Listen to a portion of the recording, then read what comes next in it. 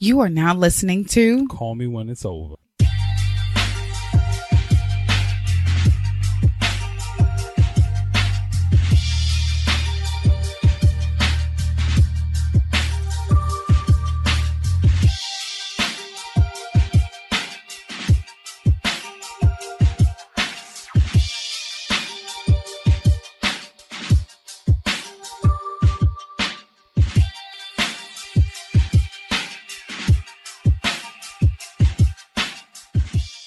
What's going on, everybody? It's your girl, Trevor Daughter, Josie's boy. And I'm Alexis A. McCoy. Welcome to episode 201 of Call Me When It's Over. 201. We have made it. We are here, and I am so excited. Is it? Well, we passed 200, so I know, but should it be like, we made it? Like, I know we made it, but we weren't able to celebrate how we wanted to. Like, it wasn't like, we 200 was a big deal. It was, but I'm saying since we were quarantined, we had to make our celebratory thing be kind of inside. We still took pictures. We did. Yeah. And I got my cake and ice cream. So technically you got technically you got the celebration you wanted. I'm winning. Yeah, you're right. You got what you wanted. Technically, I wanted to do it at Blacktop, but I don't know what that is. Blacktop. Tap, know what that is. Tap, the place that does like the big Sundays with the piece of cake. Remember, I was telling you, I wanted to take you. I know, I remember. Like I said, I don't know what it is. I've never been, so I can't even look forward to it. Like I look forward to the adventure. Yeah, but yeah, Thank you everybody for coming back every single week. We appreciate y'all. Yes. I'm sorry about that. We appreciate y'all. Download, streams, all that good stuff. Please continue to support and tell a friend to tell a friend. If you really care about the show and you really care about the culture, please tell a friend to listen to us. And you just enjoy listening to our point of views on life and the topics that we discuss. And you like to chime in and you just love us. Tell your friend to come on in. Damn straight. Everybody need to listen to shit. That's real talk. So getting into it, this week we got some good stuff. We're talking a little preserving the culture. Andre Harrell and Lil Richard recently passed, so we can talk about what to do, what we think moving forward when we lose a legend. How can we keep our culture intact? Yeah, protecting your legacy during disasters. Of course, COVID-19 destroyed a lot of things and stopped a lot of things, put a lot of things in pause. Didn't kill everything, but it put a lot of things in pause. So we're going to talk about that. Yeah. After the pandemic, what it looks like supporting small businesses still. Because right now, during the pandemic, a lot of people are selling a lot of things. A lot of people starting businesses. So we want to know what does it look like afterwards? What that looks like after that. And Jeff Bezos is on the track to become the world's first trillionaire. That's crazy. Who knows by 2026, but we'll talk about that in a second. This week's shout out, shout out for this week is going to be Nicholas Johnson, who is the first African-American valedictorian for Princeton. That's a big deal. The first Princeton University. If you do not know, 200 some odd years. Yeah, 274 years. If you do not know about Princeton, which I had to do my research and find the origin of it, it was founded in 1790. It was 17 something. It was like 1794 or 1792 or something like that. And he is the first. He is the first and the only one thus far African American valedictorian. So congratulations to Nicholas Johnson. Big time. And we want to continue. We were having this conversation. We were talking about him, congratulating him, and how we said that we don't want to just congratulate him for being the first, but we also want to continue to congratulate any of African American or any person of color that becomes a valedictorian or has an accomplishment in general, and don't leave it to just reposting about the first person. Let's repost about the first, the second, and the third person. Let's congratulate everybody. I mean, when the second and third person does come, I agree. Yeah, I do agree with that. I do agree with that mostly. I don't believe we should take away from anybody. No. We should definitely celebrate everybody that comes across. I don't want anybody to take that the wrong way and be like, oh, we have this person, and then don't forget about that person. Don't forget about that person. Oh, no, I wasn't saying that like this is not a congratulatory thing. I don't want anybody thing. Else to take that. Yeah. I mean, if you take it that way, that's your life. But for me, celebrate the culture in the whole. Celebrate the culture as in general. But when that one person makes it, that's a big deal. 270 something years that school existed, and like that shit boggles my mind that is the first black valedictorian of that school. I mean, I understand. I know how the Ivy League schools go. We all know about that, the privileged history and things of that nature of Ivy League schools. But like to think that as many intelligent black men and women that we have, as many successful black men that and women decided that they wanted to go to that school that is worth as many, $10K per semester. Real talk. Academically, as many intelligent black and brown men and women that we have, you telling me this is the first black valedictorian in that school? Like that shit is insane to me. I'm very happy about it. But it's insane to me. I also feel like it's one of those situations where we've seen so many more of our people go to those Ivy League schools and accomplish so much and become valedictorians. There you go. That his accomplishment at that school is so big because it's that school. You know, Princeton is really, people go to Princeton, but you normally hear about white kids or kids from overseas that come and go to Princeton. But black people that go to Princeton, you know, you very seldom know who they are. No, and that's why the specificity of this situation is a big deal. I'm speaking in the totality of like, it just boggles my mind that there hasn't been one before. Yeah. You know what I'm saying? I've heard of a lot of people, and I know a few people that did go to Princeton. Like I know black people do go to Princeton. Yeah. You know, but it like just situations like that where it's like after all these years, of course it has to be somebody break the mold. Yeah. You know, but after all these years, it's like 200 something years. But just think about the amount of people that probably did make valedictorian in those years, in all of those years, and they just weren't highlighted. Well, in that school, there's never been a black valedictorian. Or they didn't include them in it, you know. Well, you mean like hide their grades and stuff? Yeah, like they could have got shitted on, but you didn't pass this class. Like, yeah, they definitely could have. I agree 100%. They definitely could have been some backdoor shit we don't know about. Yeah. That's a motherfucking fact. But like situations like this are just, it's bittersweet for me. It's always bittersweet for me because it's like, bro, after all this time, we still saying just the first. Like, but I'm excited to see what happens after this. I felt some type of way a little bit, I'm gonna be honest, that he became valedictorian when he can't walk across the stage. And that's another thing. I felt a little bit like, thing. Okay, did y'all just give him this? Not taking away from you, Nicholas. We love you, and we are so proud of you. We're talking about the decisions that they could have made. Right. It's just like, okay, during this quarantine, we quarantined for months. There's no graduation. He can't walk across the stage. He can't. Y'all probably ain't gonna do our graduation commencement. Like they just gonna give him his diploma. They just gonna give him his diploma and be like, oh, you're the first. Like. And it just made me feel some type of way. You know how people felt about when they did the cartoon version of Spider-Man, when they did the Spider-Verse into the Spider-Verse. Right. It was like, okay. It was like, that's why I say it's like a bittersweet thing. It's like, you're excited about it, but it's like, I'm not going to not be excited about it, but it's like, man, come on, son. Like, y'all could have did something for him. Anything. You know what I'm saying? But I mean, the something is that God is doing. He is now viral. Everybody knows. Yeah, everybody knows Nicholas Johnson is the first valedictorian for Princeton. So first black valedictorian. Yeah. First African American in a male. Yeah. Let's be clear. He's a man. Most definitely. Because, you know, I mean, no shade to us women, black African American women. We have broken a lot of molds, but you know, to see that white, like that white society, because really that's what it is. It's a private white society school highlight a black man is a good thing. Well, it's one of those things that like when you undeniable, you just undeniable. Hello. Like, eventually you can't. I always say you can close the curtains, but they ain't gonna stop the sun from shining. Hello. I always say that. Like it don't matter what kind of curtains you got. Like the sun is still up. Look, hello. Like I'm not listening. Right. Hello. Excuse me, what you say one more time? No, but shout out to him. That's a huge fucking deal, and I can't wait to see, you know, what his life has. And he should do a valedictorian. We should petition for them to let him do his speech. Yeah, he can do like a viral. I think he should do like a Zoom speech or Instagram speech or something like that. That would be something great. They can stream something. Yeah, they could. Let the world watch it. Yep. You know, I agree. But shout out to him. Shout out to his family for raising such a great man. You know what I'm saying? I'm excited to see what he has after this and accomplish. I think, you know, go ahead.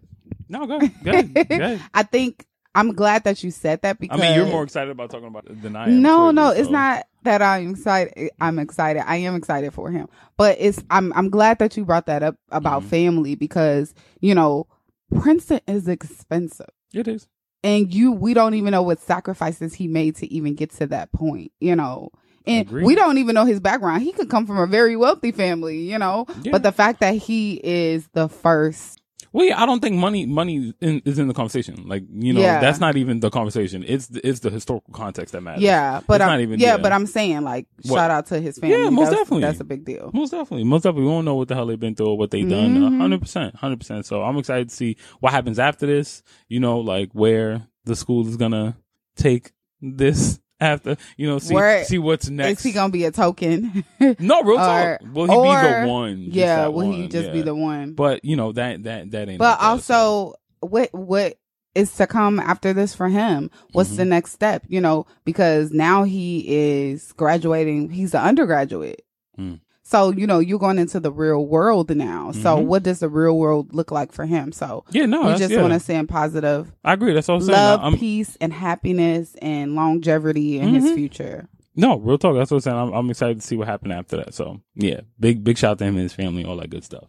So last week we lost 2 legends. We actually lost 3. Betty White. What was that this week? That was this week. Betty White was this week. Wasn't it on Monday?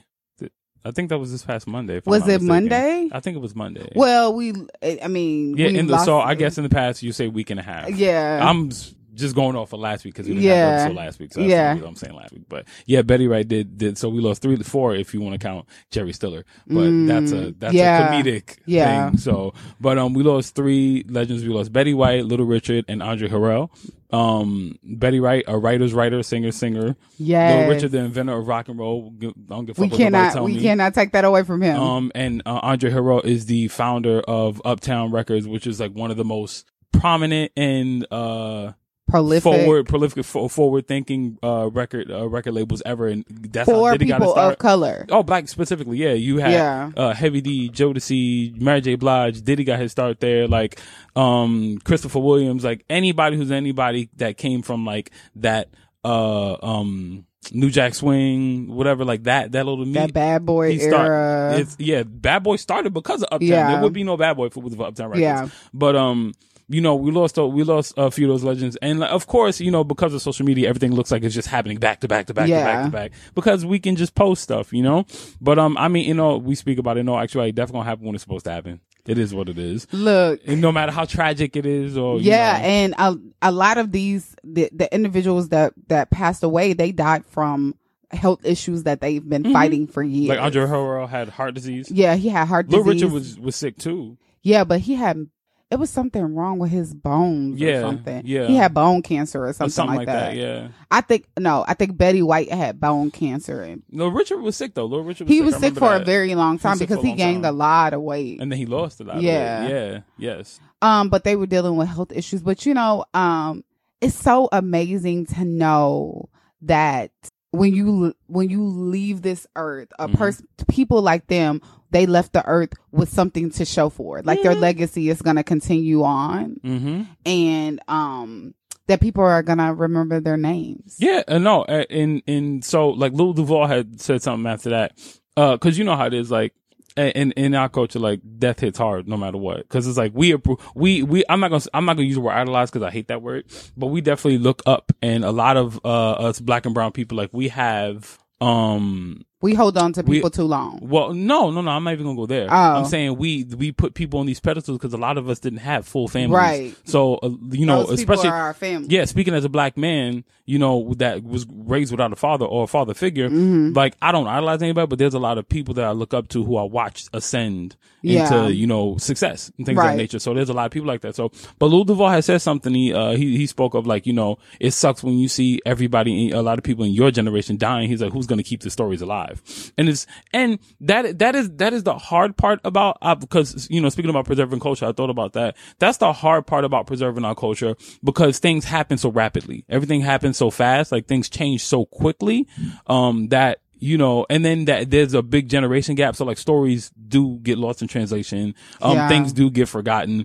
And I look at it like preserving culture starts at home. Preserving history starts at home. But you know what I'm saying? Yeah. And, it's like, you know, we complain about hearing things like our grandfathers tell stories or our uncles tell stories about how it used to be. And it's like, but those are things you need to know. Yeah. You need to, like, we wouldn't have Soulja Boy if Biz Markie didn't exist. Yeah. We wouldn't have, people like Kendrick Lamar Lamar if Slick Rick wasn't around. Right. You know what I'm saying? Like, storytellers. Exactly. So it's like there's always evolution. There's always something before us. But I also feel like people take away the documentarians that are fueled in those moments where people like Little Richard and Betty White were coming. There were people capturing those moments and telling those stories, and you're about to. I'm about to get into that point. Yeah. I mean, I don't like that people think that it is not a person that's conscious enough to write down what's happening today or to document what's happening today and keep it somewhere or hold it somewhere. Like documentarians, they don't just. Speaking as a documentarian myself, somebody that captures video, that captures photo. Lately, what I've been doing, and it's so funny because I've always been this way. When I get something that is valuable to me, valuable information, something that I think that my family, when I die years from now, or whenever I die, I don't know what, I hope that is years from now, that people can go back into my home and see the different stages of life and people that I came in contact with and things that I saw and things that I kept. As a documentarian, you keep hard drives and disc cards, and you print off stuff, and you have boxes of cards and you have boxes of articles. Those people during that time, they held the culture together because they were the people holding on to those articles, or they were writing those articles, or they were taking those photos. They're documenting what's happening in the world. But yeah, you're literally, but you just went into my point. Yeah.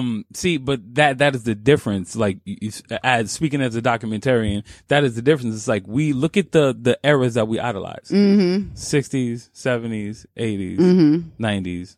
What happens after that? You see what I'm saying? Yeah. It's like, we got things like Hip Hop Evolution that exists. There's lots of documentaries that exist, but it's like, it was the 60s, 70s, which we need to keep that alive. Right. But the 60s, 70s, 80s, there's always there's so many exhibits about that. There's so many books about those. There's so like I was telling you, like disco don't even get celebrated anymore. Right. I'm not saying we have to hold on to everything. Things have to change, but like, you don't want to forget what happened before.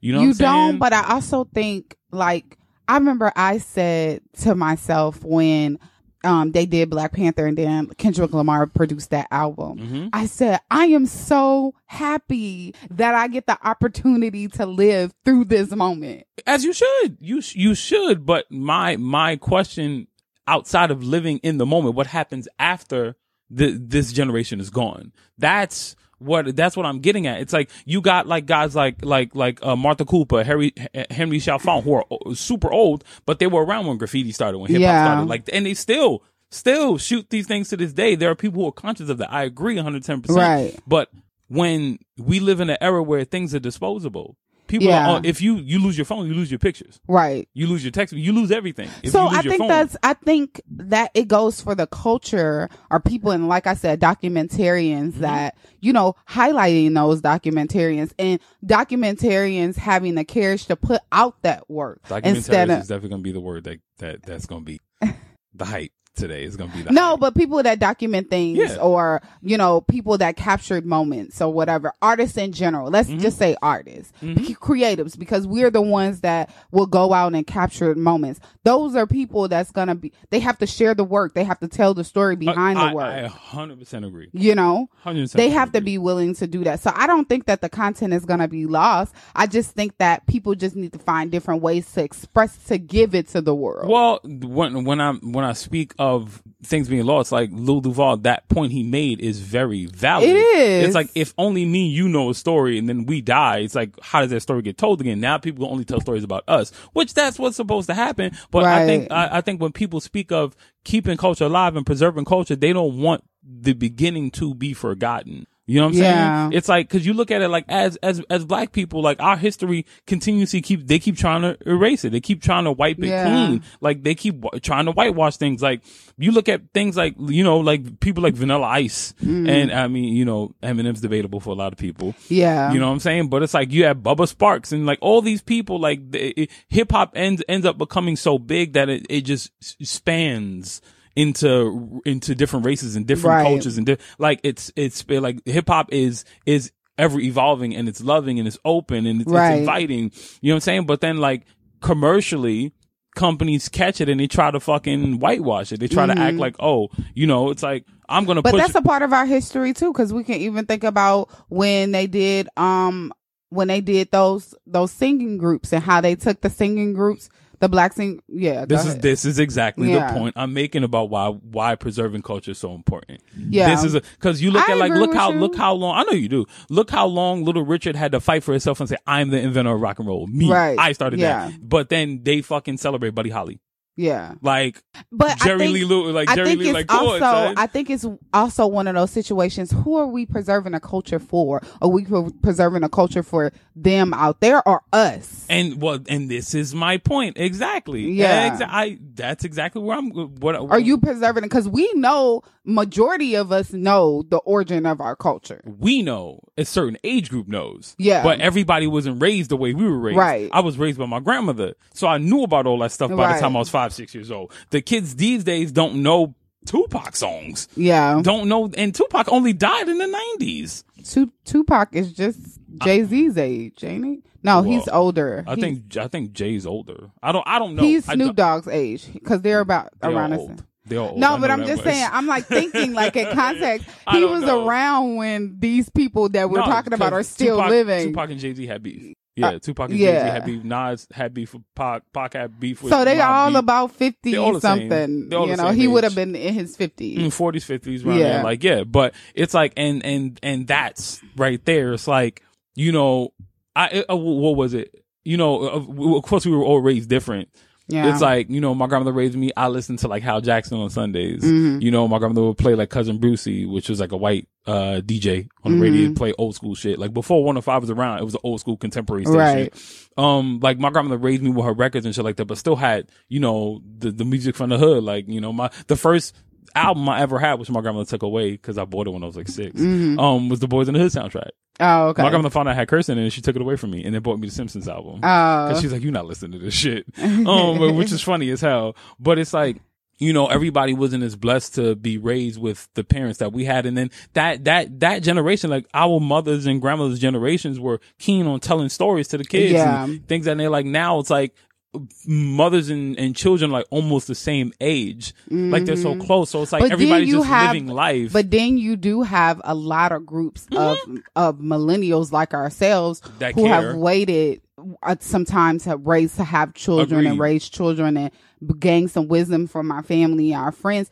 We have it's up to us. No, we have to start looking at that it is not one version of a black family. There are multiple versions of a black family. And just because, you know, you have a cousin that had their kids at 6th grade, that person could have came from the same grandmother that's told the same stories. It's all about how a person wants to receive the information, what they want to consume. Because that's like kids that grew up in the same house. Everybody's not going to go the same way. You're going to have people that do. So if Granny is telling, like my grandmother used to tell stories about her mother, right? And I was sick because I had never met my grandmother before, my great grandmother before she died before when my mom was a little girl, and she would tell me how she would look. And to me, I would sit and listen because I wanted to know what she looked like. I was intrigued where my cousin's name was just like, you know, it'd be like out of all 150 of my cousin, it'd be like 7 or 8 of us that's sitting around listening to my grandmother tell those stories, where the rest of them is just like, you know, whatever. Right, but the act of the story was still being told. Yeah, but passing on the story and being able to hear that story, those are the people in your family that are going to keep all of those moments. They're going to keep all of those moments. They're going to do a family tree constantly. The people who receive it are important, but the story has to be told. That's what you're like, the act and that's what worries a lot of people. Those acts are not even being done anymore because you got, you know, I'm not judging anybody who had like my grandmother had my mother at 15, you know, like that, so I'm not even judging any of that. But it's like, it is hard when, you know, you're 32 and your son is 16, 15. Y'all both trying to do the same thing. Y'all both on TikTok. Y'all both on Instagram. Y'all both still trying to figure life out. It just depends on how that parent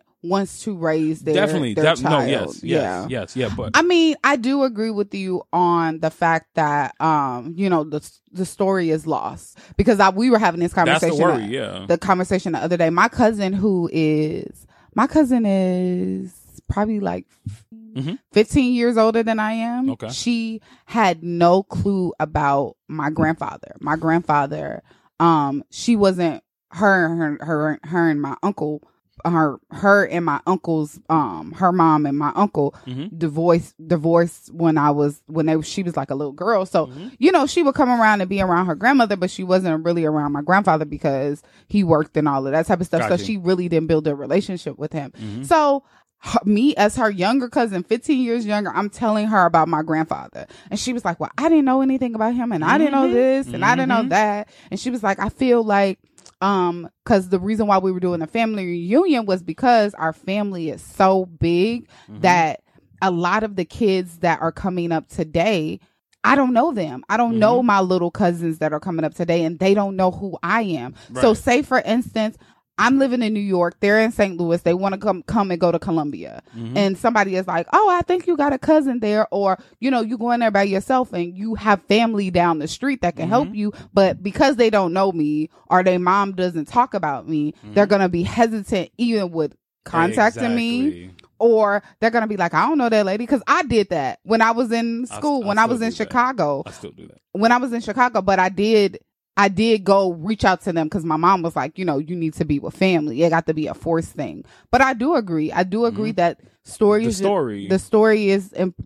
is important. Yeah, the information just needs to be passed down. Like, there's this kid named Lee Rock Starsky that I follow on Instagram, and what I enjoyed about him was like, because I was born in the 80s, raised in the 90s, we 90s kids, but it's like I have a healthy obsession with the 80s because I always said this shit, and of course somebody had to like put me in the right position. Yeah. I was like, oh man, I was born in the wrong era. Like I should have been raised in the 80s. And somebody was like, no, your energy needs to be here now. Right. Like I get that. I was like, yeah, you're right. But no, that's for real. It's true though. It's it like, is. we need that same God thing. put you in the place that you're supposed to be. We got to keep that energy. Yeah. So he goes by, Lee Rock Starsky on Instagram. And I found him and he's like full blown method, like obsessed with the 80s. Like he just wears pinstripe Lees. He wears felines. He carries a boombox. Like he is literally like, when you look at his pictures, he edits them so they look like old school pictures. Like he dresses like this every day. This kid can't be no older than 22, 23. But he loves it that much. Right. And I'm like, I'm not saying people have to be obsessed with that, but it's like just somebody told them the stories or they watch something and they want to keep that going. Yeah. I'm like, that's what I want for us. I'm not saying everybody has to like, and that's why I love that people are vintage shopping and learning about certain things. Like that shit is so dope. That keeps culture going too.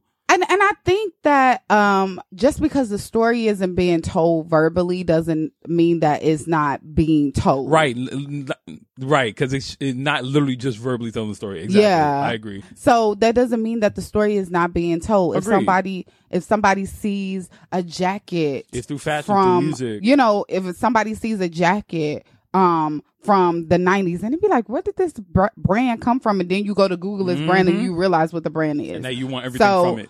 I think that people are documenting these things. Yes. You just got to go find it. Agreed. It's out there. It's not going to be in the mainstream media. They're not about to highlight us like we can highlight us. Agreed. The culture is definitely being preserved. It's in so many, it's so secretive. Vast. It's so secret. vast. Yeah. It's like in a hit. You got to go do, when you do research about history or slavery, in order to get to the origin of slavery and where it came from, you got to research. You got to go deep. You got to go beyond that one article. You got to let the articles you got to fall into Instagram and the strolling and all of that type of stuff. You got to fall into the research of learning different things about your history. 110%. I do believe in that. You know what I'm saying? We just got to keep. It's like the story is vast. Yeah. It's vast. You know what I'm saying? So, but and business is important too, because like I said, fashion, like there's like the good thrift stores, you got to find out who knows who knows what or whatever. But and you got to preserve you could know when something came out based off of how it looks and or the tint or the tag. Yeah. You know, I mean, fashion moves a lot of things forward. Yeah. And I mean, and it repeats itself. Agreed. Yeah. Agreed. You know, like, but like even in the middle of like, you know, what we're going through right now, the pandemic or whatever. It's like, speaking of business, right now, like, even though they're supposed to be dying, there's a lot of small businesses flourishing right now. Businesses being started right now. Yeah. And I know a lot of it's coming from people selling masks, people selling protective gear. Either way, there's something being started. Entrepreneurs are being fueled at this time. Definitely. And one thing I said after this is that I love that people on Instagram, like, you know, support small business or whatever. Yes. I hope people keep that energy after that. Yes, you know? You got to. But for the people who like were in the middle of it, like the people who had businesses when all this happened, it's like, I was always like, we were always concerned about how do you even maneuver around that when some shit like that happens, you know? And of course, we'll be able to talk to more people about it in the future and all that good stuff. But like, what was your plan? Yeah. Like, I'll tell you, like, for myself on some real shit, like, I had posted about this a few weeks ago. It's like, I sat and I thought I was shaving my head one day because that's like the therapeutic thing that I love to do. Which is great. Shout out to my brothers who actually came home during the pandemic because they couldn't get haircuts and they realized that their hairline was a little far back. Shout out to y'all who came home. It's a beautiful club. But, I was sitting there and I was thinking like, damn, I had so many things lined up for March. Like, there was a lot of stuff lined up for March. And, but then in that same breath, I was like, it wasn't supposed to happen. I got to be, my focus is supposed to be somewhere else right now. And you know what is so funny about that? When I had to cancel my event, that I had for March, planned. Venue booked, paid for, people booked, everything was paid for, preparing. I just needed to wrap up some other things. Advertisements out there, marketing was out there, tickets were selling, the event was almost sold out. And it's like, this pandemic. And it's like, oh, well, everything closed. You can't really do nothing now. So. Right. And now I have to like refund all this money. I got to get this money back. I got to return this stuff because I done bought stuff for the event and cancel a lot of things and try to figure out what the new step is. What's the new wave that I'm on? And I was sitting there, I was like, dang, I feel so lost. You feel so lost because it's like, I have planned this 2020. I planned events in 2020, but then you begin to look back and be like, there were some things that you planned just to be ahead of the game when really you should have just not. You know, you should have just focused on something else. You should have just been focused on something else, or building, or expanding, or, you know, researching, or something that was gonna bring your business to the next level instead of the pressure of, everybody's about to be doing something. Let me do something. No, yeah. I think that in the middle of like some kind of drastic shit that happens, if you run into business, if you run into something, you got to plan. Like, they always, like, a lot of people would tell you, like, prepare for failure. Yeah. Like, you can prepare for like, all right, I didn't make money this week, or I didn't make money this month, or somebody quit, or somebody got fired, or like, you can prepare for that shit. But you can't prepare for a shutdown. For the economy to shut down. No. You ain't ready for that. Nobody's ready for that. No, there's a lot of companies that ain't gonna come back from that. No. But to maneuver around it, I would try to, I guess I would suggest, hopefully people do pay attention to it.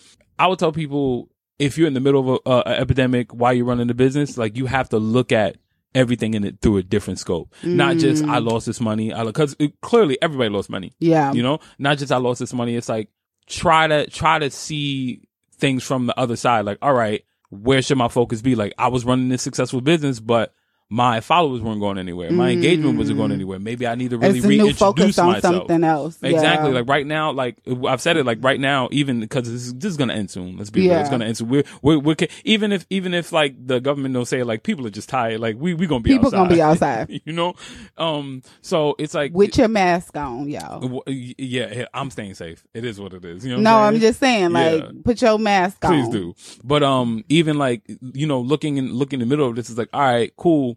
I can't go and do this. I can't go and do that. Like, so what should I focus on? Like, right now is the perfect time to tell your story. What was something that was lacking that I said, I'm going to get to it. I'm going to get to it. Yeah, you put it off. And now you really have to get to it, or your business is not going to come back. It's not going to flourish, or it's going to descend, or not even, that is going to descend. Maybe it's a situation where you might just, fucking plateau and just, you might just plateau off of this, this kind of setback, because this is something your business might have needed. Definitely. Definitely. Yeah. I know, but in the midst of, it's so funny. I did a producing tip on my Love Is Enough Productions page, on my company's page, about failure is a lesson. It really is. Failure is great. Failure is great because you learn. Like, it's so many businesses and so many individuals that are not. Your finances has never been together. You just making money and spend the money. You making 100%, spending 100%. Right. So it's like, maybe it's time for you to sit down and figure out how to get your accounting part together, Learn the business. Or, that place that you had your business in was too much money, but you wanted it because it's your business. Well, you want to do it. I was just talking about that this morning. Like, Eric Thomas always says, stop idolizing what you're really good at. Yeah. Like, like I said, I was telling you, I use the analogy, I play basketball, but for everybody that don't know, I'm pretty athletic. Like, I do my thing. But it's like, I'm a lefty. I shoot lefty. I dribble lefty. You know what I'm saying? I could drive both sides. I could use my left or my right hand. Right. Brush, but it's like, in that situation, like, I drive strongly to either side, but I usually use my right hand when I'm running up. And it's like, all these years I've successfully played basketball. I played in tournaments, all that stuff. I still suck at left-handed layups. Like, that's the one thing. Like, I can do like little floaters and all that stuff, but just driving straight up with my left hand, like, people be like, but you're left-handed when you play. And I'm like, but I still can't do that.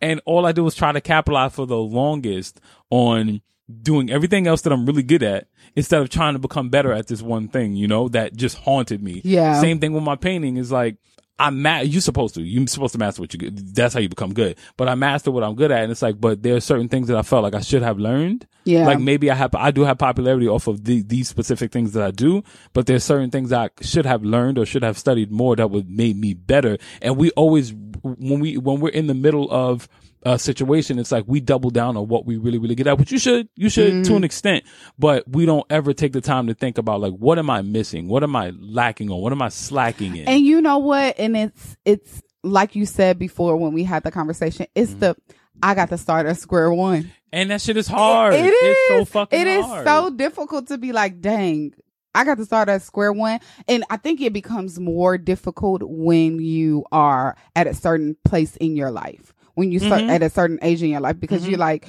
okay, look, I'm at this place in my life. I done, especially for a person like me, I done schooling all my life. I done been to school 3 times over. And now I got to go back to school to learn this stuff. Not physically back to school, but I got to go to the learning process of starting at the beginning. But I mean, I think that's the challenge. Just the newness that makes you want to do it, but it also is a hindrance, and you hesitate about it because it's like, I got to start all the way at the beginning. Can you not give me a 1, 2, 3 step to give me at least like halfway? Out. Yeah, facts. Where I'm like halfway in the middle, or because me going to the beginning of the race and getting back on them little things to your starting point. Yeah, my starting point to lift my booty up to run. I ain't about to do that. I want to be in the middle of the field where I'm halfway. Because nobody wants to live a life without success. Yeah. And that's what scares people. That's what scares me. That's what scares everybody. It's like, damn, I got to start this over. It's funny. I posted a quote from Maya Angelou, who, everybody who doesn't know me, I am a big Maya Angelou fan. But she said, success is liking yourself and liking what you do and liking how you do it. I agree. Success is what you think it is. It's based on your perception. Right. So once you begin to look at it from that perspective of, even if I start first, this is success because I decided I wanted to actually take on this thing. I wanted to actually do this. Yeah, I respect that.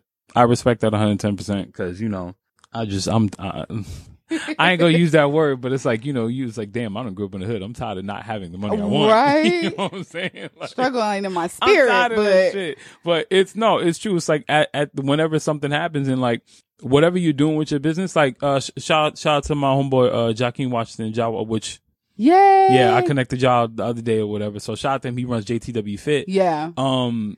By the way, before you even get into that, his fitness stuff is fire. Like intense. And I've taken but it's classes. Intensely like motivating. Like it's like, oh my God, let me let me get this. No, he makes working out fun. Let me get this, that. Yeah, this. but y'all go check him out on Instagram at JTW Fit. But he now owns his gym. It's almost a year, I think. It is. He owns a gym in Harlem, which is super dope.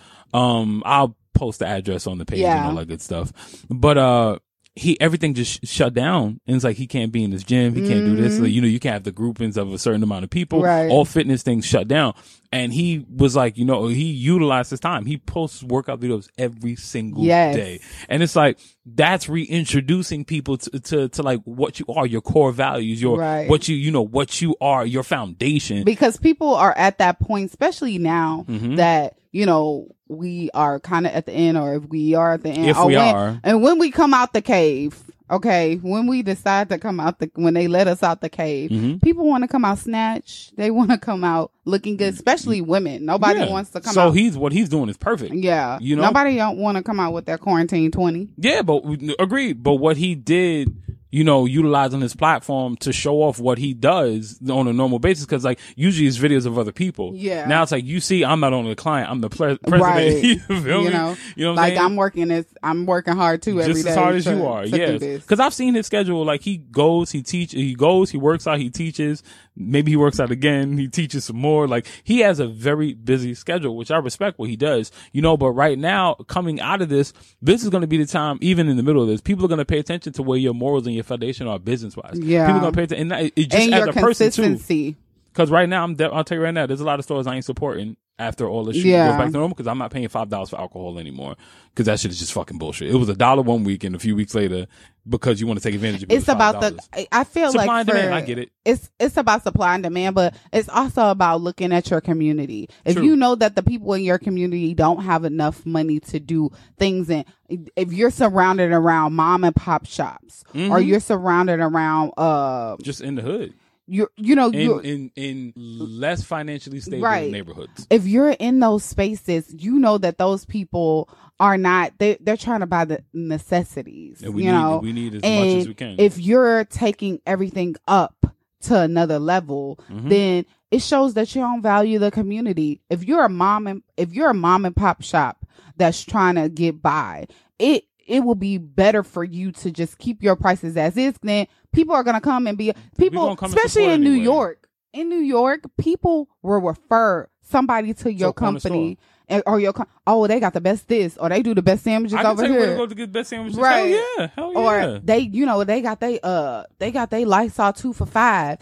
If y'all keep getting in, people will come and flock and stand in line so they can get the best price for their dollar, because New York is so expensive. So if you raising your prices, like, if I got to go there, I'll go there. But if I don't have to, I'm not gonna go. You know what I'm saying? I'm going to find the best deal possible. Right. And, speaking of morals and ethics, so in the news today, I read an article today. Jeff Bezos is by 2026 is slated to be the world's first trillionaire. Single trillionaire, because Apple's a trillionaire company, but he's slated to be the first single trillionaire person. The one person that's worth $1 trillion. Like, and I've seen so much backlash. Now, a lot of the backlash is justified. It's justified. But on the other hand, so I see it in two ways. Right. Right? I can't be mad at somebody that figured out a system of supply and demand. Yeah. I can't be mad at that. What I can be mad at is how he treats his employees. That's what I can be mad at. Because, the Amazon employees, which we've ordered from Amazon, people get Amazon packages every day, the hazard pay for the employees is ending at the end of May. And this shit may continue until whenever. Right. You know what I'm saying? So they definitely on the front lines delivering stuff to us every day. They definitely on the front lines packaging our shit, like shipping our stuff. And their hazard pay is about to be done. Right. The way you treat your employees when they were supposed to give up when they were supposed to give up their holiday pay or their whatever PTO, whatever that is, to people that were sick. Right. Which made no sense to me, because you want them in the middle of the shit. Right. So on that, the way his company is ran, I can definitely feel some way about that, because it's inhumane. It's fucked up. He's not even he's not even looking at the community. He's not concerned about He's far America. removed from that. He's not concerned about the American people. He's far once you became like, my man gave up I think it was $400 million to his wife in divorce. That didn't even touch his money. They ain't touching nothing. $400 million things. And people are like, oh, give more money, give more money. It's like, he is giving money. I'm not, for one, I can't control who gives what. Right. And you don't know what people's pockets is like. That's a fact. But at the end of the day, integrity when it comes to your company and how you deal with stuff is important. You telling people to volunteer their vacation time and their PTO time for sick people when you can just give the sick people extra PTO time. Like, really, honestly. I get that you're not a day-to-day person. Like, you're a far removed owner. I get that. You are now a owner in name. Right. And just ownership in general. So are you listening to your team? Are you listening to, because at that point, not even just at this point, at a long time point, he just around a bunch of people that tell him like, yeah, this is right. You're doing it. Yeah, it's cool. That's kind of why like people make fun of Elon Musk, but I pay attention to him because he's a person that's hard on himself. You know what I'm saying? He's smart. He I know, I'm sure he got a lot of yes men around him, but he understands like humanity. He understands humanity. He understands that, he has a soul. He's kind. He does. And I'm not saying that Bezos doesn't have a soul, but I'm just saying like he wants people, he has like that old Ford dealership type of lifestyle. Like Ford used to be like, oh, you work for the company, we're going to give you a car and you got this, you going to get this payout and you're going to be able to get a Rolex. You get a Rolex or you get, you know, they value their employees, and he wants his employees to know, or people that purchase his car to know that we put all of our energy to make sure you're safe. And yeah, he created something, and understanding that he wanted the world to be better, he just gave up the blueprint. Yeah. Because he's like, I make it like you can't make it like me, so I'm not going to be mad, but you got to give the technology to forward the culture. But I feel like Jeff Bezos, because he had taken the reins on what postal delivery services can't do on a regular. It's one of those situations where it's like you're serving to so many different communities, all different type of communities. And it's like, sometimes people packages don't come on time.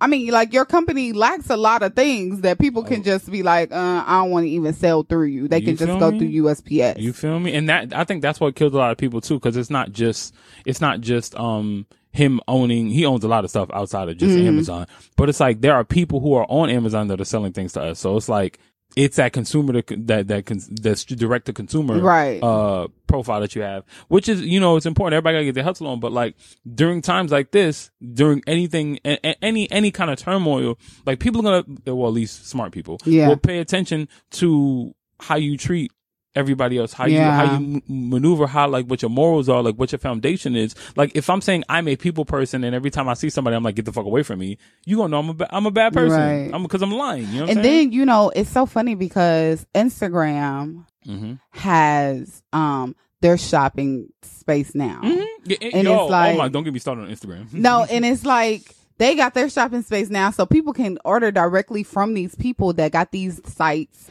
or whatever, other than Amazon. So, you know, Amazon, direct to consumer is the greatest thing ever. Amazon need to tread lightly because all people need to do is set up their own website and have people you can ship from your house. Shopify has their own app now. Yeah, they're like, oh, we're gonna get the money. You know what I'm saying? Like, you know, things like sites like that, like Big Cartel that I use, Shopify,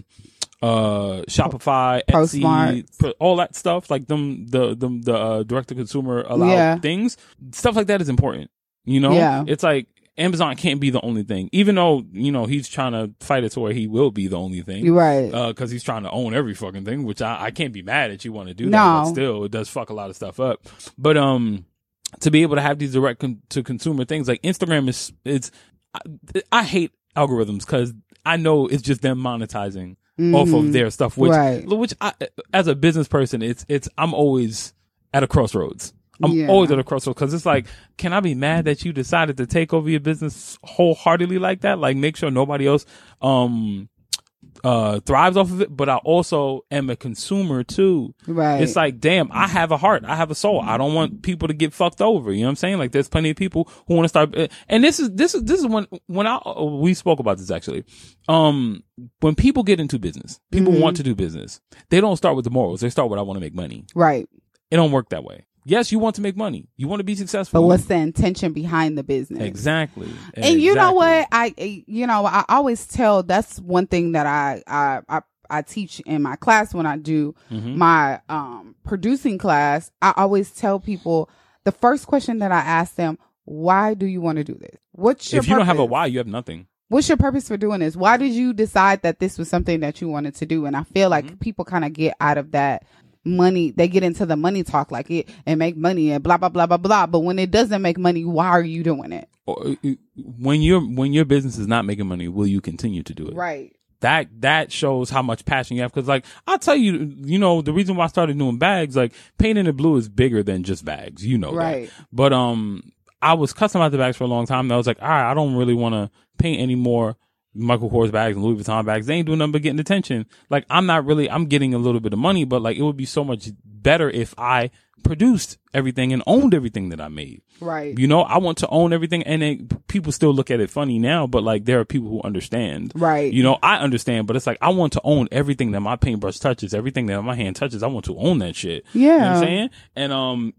And, but I started it to kill the middleman for myself, to not really have to give so much attention to all these things. But I also wanted to rival specifically a specific bag that Christian Dior makes. I was like, I want to make my own of that. Like that's like my white whale. Like that's my golden goose. Like I'm not just mirror it, but make it better. Like make it different in my way. Right. But it's like, I have my why of why I do that. There's no, like, black luxury exists to an extent. Yeah. But like, there are no black luxury handbag designers, or they're designers, but like the companies don't exist, like their own thing. You know what I'm saying? Like, it goes through these fashion houses. So that's my why for that, and then of course being a creative in general. But then it's like a lot of people started, it's like, because it, like, that's why I didn't sell face masks. That's why I'm not selling face masks. Cause like, I could easily just jump on and get in my sewing machine and make something that'll make money like that quick. But like, when it's over and nobody needs it, I just completely shifted my whole business to this one thing. And I didn't focus on what I was supposed to. And it's one of those situations where sometimes you got to know that sometimes the wave ain't your wave. Sometimes it's a wave that comes that you're not supposed to jump into. That's a fact. You got to know which wave is yours and which one you're supposed to let pass before you get into the water. That's a fact. I implore everybody, like, after this pandemic is over, after everything is done, to pay attention to who you give your money to, pay attention to who you support. And it starts at home. It doesn't necessarily have to be this grand scale. I'm gonna take Target down. Like, start at your corner store. Like, I paid fucking $10 for tea 2 weeks ago, and I was like, never buying from them again. Yeah, never, because it's a 99-cent store by us, and they like, nobody goes into the store on the regular. Ever. They were the only store in the community that was open. It was just like they were charging like these big, they were just overcharging for everything. So it was just like, okay, sis, so what we doing here? When this is all over, you will not see me. Thank you ever. Very much. Like $5. It was $5. Y'all, no joke. $5 for alcohol. That's 99 cents normally. $5. $6 for gloves. That was 99. But we digress. In separate from all the integrity, I want to highlight Twitter CEO for telling his employees that they can work from home forever. Now that is integrity on a whole different level. Well, yeah, to keep everybody away from... Yeah, Twitter is just like, he's setting the tone for how he appreciates his employees, and he wants them to know that I value you. And to adapt to whatever, even though I hate this term, the new normal. Like, I'm tired of it. I'm tired of hearing it. It's our new normal. Like, nigga, whatever. I don't want to say it's our new normal. I just want to say that this is the current moment that we're in at this time. I get it. Yeah. I definitely 110% get it. I get it. It is a new thing that we have to abide by. Get that. And I think that in the midst of this, I posted something on my personal page about 2020 is still mine. I'm not gonna, people is like, oh, we should delete 2020 and go back. I know it's jokes and stuff. I know it's jokes. I know it's niggas mean that shit. They really do, because they had plans for the earlier this year. They was supposed to be traveling. It's people. I'm looking forward to the second half of the year. So this the first quarter? Yeah, hell yeah. This only the first half, nigga. This is the second act. Fuck that shit. So I was just saying, like, telling them that growth is still happening for me, and all of these different things that I've discovered about myself during this time, and that my 2020 is still mine. It's still things that are moving. It's still things that are growing in the midst of death, and I was saying how, we have to still claim, if we're on this side and, you know, God has allowed for us to be healthy, you know, sane, you know, you haven't lost your mind, your health hasn't declined, your family is good. And even if you lost people along the way, you was still able to share great moments with them up until this point. You know, we still have to move forward and know that we can still live in each moment. So I agree. For me, I was just like, 2020 is still mine. I'm not deleting 2020. Well, no, I can't delete it. I've been here. Somebody said that to me. It was like, can we just get to 2021? I said, we can get to that after my birthday, nigga. Like, my birthday ain't even come yet. Like, I got to make it. I got to make it first, nigga. I got somewhere to be. You know what I'm saying? But like, it's true. I agree with you. It's like, don't claim this to be over. Like, this is the time to like get your foundation back correct. Right. This is, and on some real shit, I'm going to be 110% honest with you, man. Like, I woke up the other day, these 2-3 days, it's like, there's a lot of people, like when I went running yesterday, got some new shoes. I'm very happy about that. We out here twinning. You know what I'm saying? We on that couple shit. I finally bought a PlayStation. You know what I'm saying? Like I'm you bragging about it. Go ahead and brag. No. This is getting to a point. This is getting to a very good point. I'm buying. You looking cute over there. Thank you very much. I appreciate you. I agree with you too. Thank you very much. But, I'm buying like the supplies and things that I need. Like I'm buying, and right now there are people who don't even have enough to eat. Yeah. So all I can do is be thankful. Yes. To be blessed in abundance, right? Yeah, you know what I'm saying? 'Cause like I always say it could have went the other way. Yeah. And I don't know what's going to happen after all where of this. The other way is going to come nothing, from. But like, I am definitely being thankful and I'm trying to help. Like I was running yesterday and cause you know, I love to run. Yeah. I was running yesterday and like going past all of these, pantry lines that are long. I'm talking like I'm running past people and it's a block and a half of people. And I'm like, I know what that feels like. I've been there, you know? Yeah. So to know that they're like people who are, you know, I'm praying for everybody who is wholeheartedly struggling right now. Nothing about this is easy right now. You know what I'm saying? But like, and when we mean wholeheartedly, that means that people that not just taking advantage, right? People that you are getting, you have not gotten anything. Your stimulus check hasn't come. You were working for a company that was paying you under the table, so you're not gonna get unemployment. Mm-hmm. We're talking about those people. We're not talking about the people that's like, you know, I got all these kids and I'm trying to figure it out. I'm gonna get the extra $5 for you know, we're not. But not saying that you can't struggle during that time, but we're talking about people that don't. The resources that the state is giving out to people, they're not getting or they have not received yet. Mm-hmm. And I also, for me, I think my heart goes out to all of the mentally disabled people that they had to kick out of the hospitals, the drug addicts that probably were in hospitals trying to get recovered, but because they needed a bed because of COVID-19, now they're on the streets and they're finding drugs and they're going mentally insane, or they can't get their medicine because they can't go to the hospital to go get their medicine. I feel for those people because they're the ones that we see laid out daily. And it's, you know, it shows that they're declining.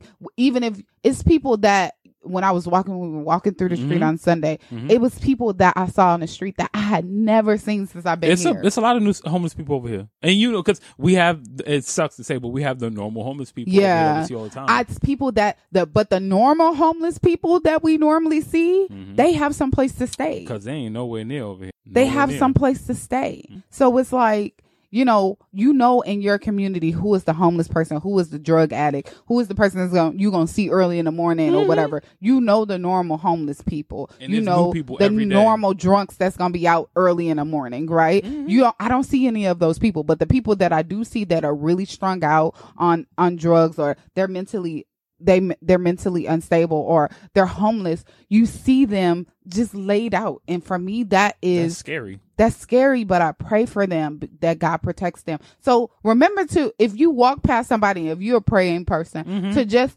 send a prayer, or, you know, smile, or if you have something to give, you're not a praying person, smile. You know, if you have something to give.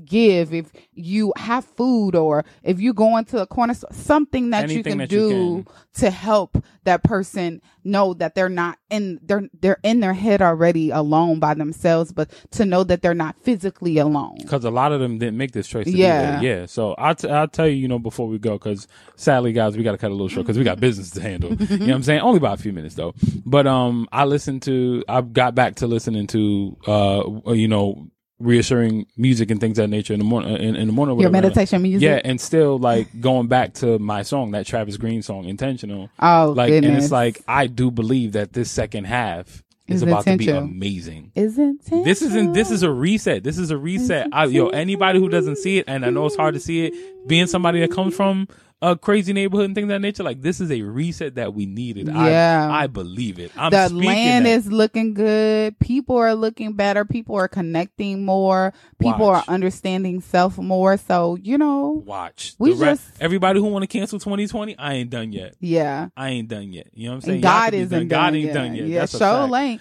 But we thank you guys. We want to continue to give you guys positive energy. We want to stay. I hope you're staying positive, safe, and sane during this time. And we want to thank you so much for tuning in. Factuals. We hope that you guys enjoyed this episode. Word up, my G's. Facts, dead ass facts. No, I'm your girl's favorite artist, Josie's boy. And I'm Alexis A. McCoy. This has been episode 201 of Call Me When It's Over. Make sure you guys go subscribe, like, review, comment. We're available on iTunes, iHeartRadio, Spotify, and Google Play.